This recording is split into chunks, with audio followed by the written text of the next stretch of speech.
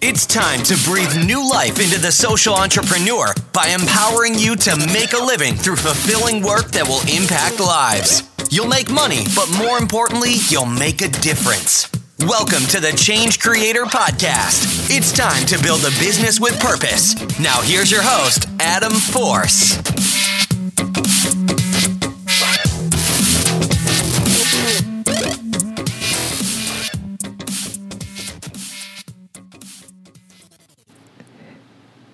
Hey, what's going on, everybody? This is your host, Adam Force. Welcome to the Change Creator Podcast show. You know, there's a lot of people out there. They're starting nonprofits. They're starting for-profit social enterprises. And, you know, the challenge is always, how do you grow the business? How do you get to, $2 million a year? And today we're going to talk to someone who did some incredible research with a 200-person survey of different high-performing social entrepreneurs and nonprofit founders. And she actually made a book out of it called Social Startup Success. And, it's trying to understand how do social ventures scale to over $2 million. Okay, so that's something that we're going to dive into here. Now, her name is Kathleen Kelly Janis, and she's an award-winning social entrepreneur. She's a lawyer and a lecturer at Stanford University, where she teaches social entrepreneurship. She also is the co-founder of an organization called Spark and is chair of the board of directors of Accountability Council, a startup human rights organization. Kathleen, informally advises a variety of other nonprofits and social entrepreneurs, both locally and globally. So this should be a really exciting conversation. We're going to find out what she learned about scaling social ventures. Guys, quick update. We're just about ready to release next week. This is, January 11th. And next week we should be releasing our Dr. Muhammad Yunus. He's a Nobel Peace Prize winner, and we're going to have an exclusive cover story with him to share in the latest edition of Change Creator Magazine. So be sure to stop by, sign up, and start your free 1-month trial. We appreciate any reviews and feedback. It goes a long way. In other news, guys, stop by our Facebook page. We have started a Facebook group. We have over 2,000 members, and we're looking for more people like you to contribute your awesome ideas and passions. We want to connect, so stop over to Facebook and join the Facebook group, I Am a Change Creator. All right, let's dive into this conversation. I know you're going to dig this. Hey, Kathleen, welcome to the Change Creator Podcast show. How are you doing today? I'm doing great. Thanks for having me, Adam. Yeah, you're welcome. I'm excited to chat with you. You have so much exciting stuff going on. Obviously, your background is pretty awesome as well. Even before this really great book we're going to talk about, which is Social Startup Success, How the Best Nonprofits Launch, Scale Up, and Make a Difference. You put a lot of heart and soul into that book. I'm excited to talk about it. Before we do, can you just give us a little bit more background on what you were doing before this and why you got into this idea of pursuing this mission for the book? Good question. I was raised in a small town in Napa, California. And, like so many people who get into nonprofit work, I came from a family that really cared about giving back to the community. My mom and dad were on dozens of boards of directors of nonprofits growing up. And so, we often found ourselves on the weekends volunteering at soup kitchens or at local health clinics. But my parents didn't stop our involvement with nonprofits with those volunteer opportunities. They always made us super aware of the fact that we needed to not just support nonprofits and their beneficiaries, but we needed to support the conditions so that nonprofits could be successful. Yeah. And so when we sat around the dinner table, oftentimes our conversations would be about these nonprofits that were struggling and what my parents were doing to help fundraise for them or to put on a gala event to support the organization. And as I grew up and became involved in the nonprofit industry myself and started a small nonprofit in San Francisco called Spark, which engages young professionals in new forms of philanthropy to support gender equality, I became aware of these issues on a personal basis. We were early on growing the organization at a very fast pace. The impact was really strong on our membership and their engagement in social causes. And so as we decided that we wanted to scale the organization, we learned very quickly that scale is hard and that we hit a wall and couldn't raise the capital that we needed to get to the next level as an organization. And so I learned in my research at Stanford, where I teach social entrepreneurship, that this wall is a real thing, and that actually 2/3 of nonprofits in the United States, or 200,000 organizations, are just drowning, that they are $500,000 in revenue and below, and oftentimes living in this nonprofit starvation cycle where they're barely making payroll every month, as opposed to really focusing on the social causes that these pressing social problems that they're trying to solve. Yeah. And so that was really what got me into writing this book, which is thinking about all those nonprofits that I grew up supporting, those small community-based organizations, and even the nonprofit that I co-founded myself, and thinking about how can we give these nonprofits the tools that they need to grow so that we aren't wasting resources as a society, just sort of feeding these nonprofits that are barely making ends meet. How can we support nonprofit organizations so they not only survive, but are actually thriving and making a dent in these social problems that we all want to see solved, like criminal justice reform and climate change, and global inequality? How can we really support those causes? Yeah, I love that. So my first question out of the gate has got to be why I see from your background you were involved with the nonprofit space. Tell me a little bit about your approach here, because you focus on nonprofits, but not the for-profit social enterprise model, which is, tackling these causes as well. So I'm just curious on your thinking there.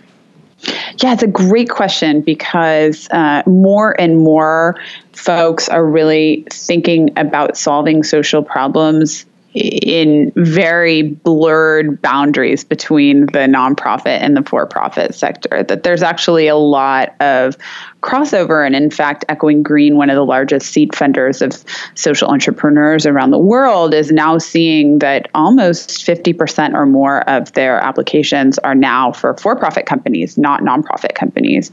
And so absolutely, for-profits are doing really important work to solve social issues as well. A couple of things that I thought about when I was writing this book. One is that I think because of the funding challenge, I think there are certain issues that nonprofits face and ways that they tackle those challenges, like fundraising, in a very particular way that doesn't necessarily apply to for-profits, although I think that the lessons in the book on, leadership, measuring impact, innovation, all those things can apply both to the for-profit world or the nonprofit world. I just chose to limit my research to nonprofits to keep it very specific and limited. But I think we also have to think about the ways in which market forces cause social problems in the first place. Yep. And we can't always rely on markets to solve those social problems. So there's a very important role that nonprofits play in helping to fill the gap, really, where government isn't meeting a need, where business isn't meeting a need. If it were profitable to bring clean water to the 800 million people in this world who need it, Coca-Cola might have done that a long time ago. So, we need to think about, okay, well, what are the problems that businesses are not reaching, and how can we reach those? Let me give you an example of an organization that is doing this well. So Hot Bread Kitchen was founded by Jessamine Rodriguez. It's this amazing cooperative that supports low-income women in Harlem, New York. to get the skills that they need to go into the food services industry. And so when Jessamine came up with this idea, she thought, here's a great opportunity to not only train these women who wouldn't otherwise have access to training, but let's make it into a business where 100% of the revenue that we generate from the baked goods that come out of those programs, like breads that they would sell wholesale to Whole Foods or JetBlue, or this cafe that they built in the Central Kitchen in Harlem, to sell goods to the community. Those profits could go back into supporting the job training program, and then the program would be 100% sustainable and wouldn't rely on philanthropic contributions. Right. Sounds great. Mm-hmm. The problem that she realized is that actually she was selling her job training program short by trying to keep things 100% sustainable, because let's say that it was only profitable to have a 6-week job training program. But in fact, it was better for the women and made them more effective in the long term to extend that program beyond when it was profitable. So maybe have it longer, being for 12 weeks. Or what if philanthropic capital could be used, for example, to provide childcare for those women so that they could come to the training program and not have to worry about finding someone to take care of their kids and miss classes when they couldn't. So ultimately, she realized that the place for philanthropic dollars in that organization was to make it more effective, to have a class A job training program that was really about serving the women and not just about being sustainable. So now that organization relies 65% on their earned revenue, which is a great source of capital to support the organization. But then they take in 35% of their capital from the nonprofit philanthropic arm to help really boost their programming and make it a great program. Okay, so this is basically a hybrid organization now that's leveraging both sides. Yeah, absolutely. Yeah, and you see more, I don't see as much when it comes to hybrids. I also interview a lot of people, and it's usually one or the other. Have you, in your experience now in pursuing the book, did you come across more hybrids as you did that? Yeah, there was this article that Cheryl Dorsey and some folks at Harvard, Cheryl Dorsey is the CEO of Echoing Green, wrote in the Stanford Social Innovation Review a few years ago called this In Search of the Hybrid Ideal. And I think everyone was thinking like, okay, everybody's moving towards hybrids, and this is going to be this great kind of idealistic vision where, like Hot Bread Kitchen, which they actually feature in that article, part of their profits will come from the business side, and then part of their profits will come from philanthropic capital. And that sounds great in theory. In practice, the lines are really blurred, and it's very challenging. So, for-profit investors are going to be hard to find if you don't really focus on their return on investment, and so that makes it challenging if you have a nonprofit arm. On the flip side of it, philanthropic foundations are not necessarily going to fund for-profit businesses. They actually can't legally. So it creates a challenge in terms of where you get the funding. And then there's also the legal challenge. It's very complicated and oftentimes expensive to hire a lawyer to do the legal structuring right of a hybrid organization. Yeah. And to figure out where you're going to get the most bang for your buck in terms of your legal structure. And so oftentimes the default is that folks really just gravitate toward one or the other because it's easier. And so that's what I think we're seeing more and more in even hybrids like Hot Bread Kitchen, which are hybrids, are really, she structured it as a nonprofit because it would have been too complicated and too expensive to have a for-profit arm separately, and it didn't really serve her. So I think if you're an organization and you're thinking, do I want to be a for-profit company or a nonprofit company, the question that really is, I think, the deciding question is where's the capital going to come from? Where's going to be your best access to capital? Is it going to be from a foundation or from individual donors or from a government that's going to want to pay for your third-party services? Or is it going to be on the investment side from folks who could potentially see a return on their capital? And that's what's making people decide one way or the other. Yeah, that all makes sense, and it's interesting. And you're right, as our team even talks to lawyers a lot more now, you really want to simplify that process if you don't want to go broke on legal fees. So. Exactly. There are some great resources out there. In the book, I feature this work of Rob Wexler, who is an amazing lawyer in San Francisco, who is at Adler Colvin. Little shout out to Rob there. Does work full time and does an incredible job of thinking through all of the various scenarios. He's written an article that is kind of like the buffet of options and gives you an idea of all the things you should be thinking about. But ultimately, you need to hire a lawyer. You can't do this on your own. And so that is often a gating question for a lot of folks. 100%.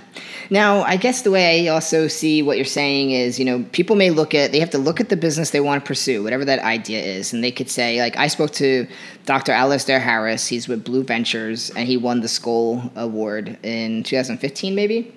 Mm-hmm. And he said, well, when I hung up my fins and decided to be a social entrepreneur, a reluctant social entrepreneur, that is, he was like, well, I decided to go for profit in order to innovate a model that could make us self-sufficient, right? So the money is more reliable if you're not relying on donations and fundraising and those types of things. So based on what you were saying before, it seems like, well, if you can look at the problem and it can be solved in a business structure, maybe you come up with an innovative model or some type of solution, great. But there's going to be certain areas when you assess what you're trying to do that may not have a model that can be self-sustaining through for-profit. So in that respect, you would go in the nonprofit route and have to learn how to raise money yourself and do those things. Yeah, absolutely. I mean, honestly, you'll be raising money on either end, whether you're a for-profit company or raising money from venture firms, or whether you're a nonprofit raising money from foundations. And certain sectors are going to be more amenable to to a for-profit model versus a nonprofit model. Human rights organizations, for example, will never have a for-profit revenue stream for the most part. These are people who are serving populations to help them realize their rights. People aren't going to pay money for their rights. People will pay money for clean water or for schools or for other services where they can see some sort of a benefit. And so the other thing you have to think about is, who are you serving? There are folks who are in kind of the middle of the pyramid. I hate to distinguish between, $1 a day and $2 a day. If you're poor, you're poor. But there is a distinction when it comes to when people might be willing to pay for your services. And those folks at the very, very bottom of the pyramid, no matter how great your services, aren't going to be able to pay for them. And so for organizations that are serving that bottom segment, a nonprofit model is probably always going to be the best answer. Right. And it's a good point. You most likely, there are the rare cases where you get a product, you start selling it, and you can be self-sufficient without getting outside investors. But 9 times out of 10, in my experience, people end up doing a round of fundraising, whether it's from a venture capitalist, impact investor, and then, of course, if you're nonprofit, it's from the people. So one way or the other, it kind of goes down that road. Yeah, we're all fundraising. Yeah, we're all fundraising. Very fun process. So let's just switch gears a little bit now and dive into some more of the details here about scaling the nonprofit. This was a big focus for your book about hitting that $2 million a year mark. Why were people falling short? What were the struggles? Those types of things. So you have 5 things that have been outlined as some key takeaways, right? So I'm just going to mention them real quick, which is testing ideas, measuring impact, fund experimentation, leading collaboratively, and telling compelling stories, which I love to hear. So can we just kind of touch on some of these so people can understand, what you learned about these 5 areas and maybe a key takeaway. Obviously, they can dive into more in the book, but it'd be good to just get them some insight here as we speak. So can we talk about testing ideas? Absolutely. So going through each one, so my process behind the research was to go out and survey 250 social entrepreneurs from the top funding portfolios in the United States, everything from Echoing Green to Ashoka to Skoll Foundation. And 250 people responded to my survey where I tested various strategies to see which ones seemed to be indicators of folks who were scaling more quickly than others. And then I went out with those findings and with that data and interviewed 100 people around the country, everyone from Wendy Kopp at Teach for America, Ellen Casey from City Year, to newer social entrepreneurs like Laura Weidman Powers at Code 2040 or Jessamine Rodriguez from Hot Bread Kitchen. Mm-hmm. And the 5 findings that you mentioned are the ones that really bubble to the top, that all of these organizations that were scaling to $2 million and beyond, which is where I kind of define a certain level of sustainability. You're no longer living paycheck to paycheck or payroll to payroll, but you're actually able to kind of become more sustainable and focus more on building the organization. The organizations tended to use these 5 strategies. So they all started with testing ideas and having some sort of a pilot program that they talk about, this period of illumination before they actually go public with their idea. Because the idea is that once you go public, it's a lot harder that once you've stuck a stake in the ground saying, this is what I'm doing. Yeah. To change your idea. And so these organizations go through this piloting process, and that's really critical because ultimately it sets into motion this culture of innovation that helps people constantly be learning from what's working and what's not, embracing failure, implementing processes to not only what I love, one social entrepreneur said, the best organizations fall in love with the problem, not the solution. Right. So that it doesn't become this issue of like holding on to this one solution that you've found, but actually being honest with yourself about what's working and what's not. And getting that to the next level. In the book, I talk about an organization that used design thinking early on to come up with this preschool bus model. An organization called Aspire Schools was thinking about how to test the problem of the lack of pre-K education in the Bay Area. And the fact was they didn't have space for preschools in their K through 12 charter schools. And so the organization, through this testing, was able to come up with this model where they had a bus, which ultimately, the spoiler alert, didn't end up working because of the licensing, and the state didn't allow them to have these mobile preschools moving around the Bay Area. Turns out it's kind of dangerous for kids, maybe. But it helped them realize through that process the importance of preschool education, and that these families wanted preschool education. And so they ended up implementing preschools in all of their K through 12 schools. So this was an innovation that would not have happened but for really a focus on innovation as part of the DNA of the organization. The next strategy that I talk about in the book is measuring impact. And the organizations that tend to grow more quickly tend to say that they began measuring their impact very early on in the organization, like from the very start. And I hypothesized when I saw that data that it was because organizations were responding to funders, that funders just want data. They're getting data so that they can get their funding. But in fact, these organizations are measuring their impact because they genuinely care about whether what they're doing is working. So this gets back to the testing point. It's not just to prove that what they're doing is working, it's to improve on their model as they go. Right. Right. And you can do this even if you're not a huge organization and don't have a lot of resources. I think it's hard when you're starting an organization to think, oh my goodness, I have to be a data scientist to be able to do anything with all this data that I'm collecting. But you can do very simple surveys.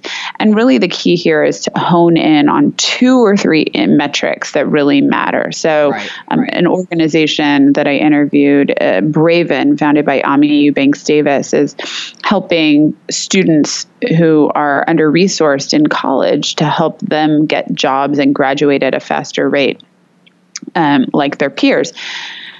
When she started the program, she wasn't able to know 4 years out whether these folks would graduate, but she was able to figure out key indicators towards success. So, for example, were their mentors saying that they would recommend them for a job as a proxy for determining whether they would actually get a job? Or were they attending classes as a proxy for whether they would actually graduate? And when I talked to Braven's funders, early funders like the Peary Foundation, they said that these metrics were really key to getting funded. So it makes sense that the organizations that are collecting metrics early on are the ones who can go out and talk about their impact, and those are the organizations that get funding. Yep. The third strategy that I talk about in the book is the importance of funding experimentation. Right. So this is applying design thinking. We often think about applying design thinking to the programming aspects, which makes sense. But why not also apply it to funding and thinking about testing different models for revenue generation, on the for-profit side, but then also getting super creative about generating philanthropic capital on the nonprofit side. I love the story of Room to Read, this amazing organization which is working on girls' literacy and education around the world. They are a $50 million organization that relies on champions, like-minded individuals who care about their causes to raise money for them. They have folks in 40 different chapters in 16 different countries around the world raising their capital. And so some of these really creative fundraising models are the models that actually end up propelling organizations to the next level. And I tell a lot of those different stories in the book to get people thinking about what that might look like. Collective leadership is the fourth strategy that I talk about. Mm-hmm. These organizations that succeed tend to have a very, very distributed model of leadership. And this is contrary to what we think about in the social entrepreneurship sector, where we tend to have this hero model, or entrepreneurship in general. We associate Mark Zuckerberg with Facebook. We associate Steve Jobs with Apple. But in fact, there are thousands of employees who make Facebook and Apple run on a daily basis. And so, the same thing is true in the nonprofit sector. The organizations that thrive tend to have really strong senior leadership team. They tend to really rely on their staff as the front line of the organization, and they empower their staff to make decisions in meaningful ways that makes them feel strong and part of the organization. And then they have really strong boards of directors. They tend to have a really strong ED board chair partnership, and that can be a really important catalyst to growth. And then finally, the storytelling. Like you said, this is, of course, what we all like to hear about. And these organizations that grow tend to prioritize the practicing of storytelling at every single level in the organization. I think we all think when we hear a great political speech or, a TED Talk, we think, wow, that person's just a natural. But when I went out and talked with these folks who were giving these TED Talks, they all told me, you have no idea how much coaching I got in order to give that TED Talk with 1 million views. And so they're able to get that coaching for themselves at the leadership level, but then also translate that to their staff. IDEO.org has this thing they call storytelling roulette, where they turn the wheel, and someone on the staff, whoever it lands, has to tell a story of a project that the communications team gives them, and they have to do this on the spot. And this creates that muscle that helps exercise that storytelling muscle, because their point is that everyone has to be a brand ambassador for the organization. And so everyone has to be able to go out there and tell a story. Yeah. And so prioritizing that is really what helps organizations propel towards success. Amazing. I love the 5 key pillars you have here. And, it aligns well. I mean, it's nice to see it kind of like brought into focus. And as a result of so much of your hard work and research, that you brought this to life basically for people. And it's in more of a simplistic structure that you can look at this, you can understand it. Obviously, there's a ton to unpack here and understand. But it is nice to have it simplified in some way, just to really wrap your head around it, right? Test, measure, funding, leading, collaboratively, telling stories. I mean, you can really just kind of dive into these things and get a lot out of it. And Absolutely. And your book does a great job of that. Yeah, thank you so much. Well, it's all about the stories and giving people, ideas for how they could implement them within their organization. Exactly. But to me, what's most exciting about these findings is that, when I was out there interviewing, I kept waiting for someone to say, oh, it's just charisma or grit or a brilliant idea that really helps people succeed. But they didn't say that. Not one person said it just comes down to charisma.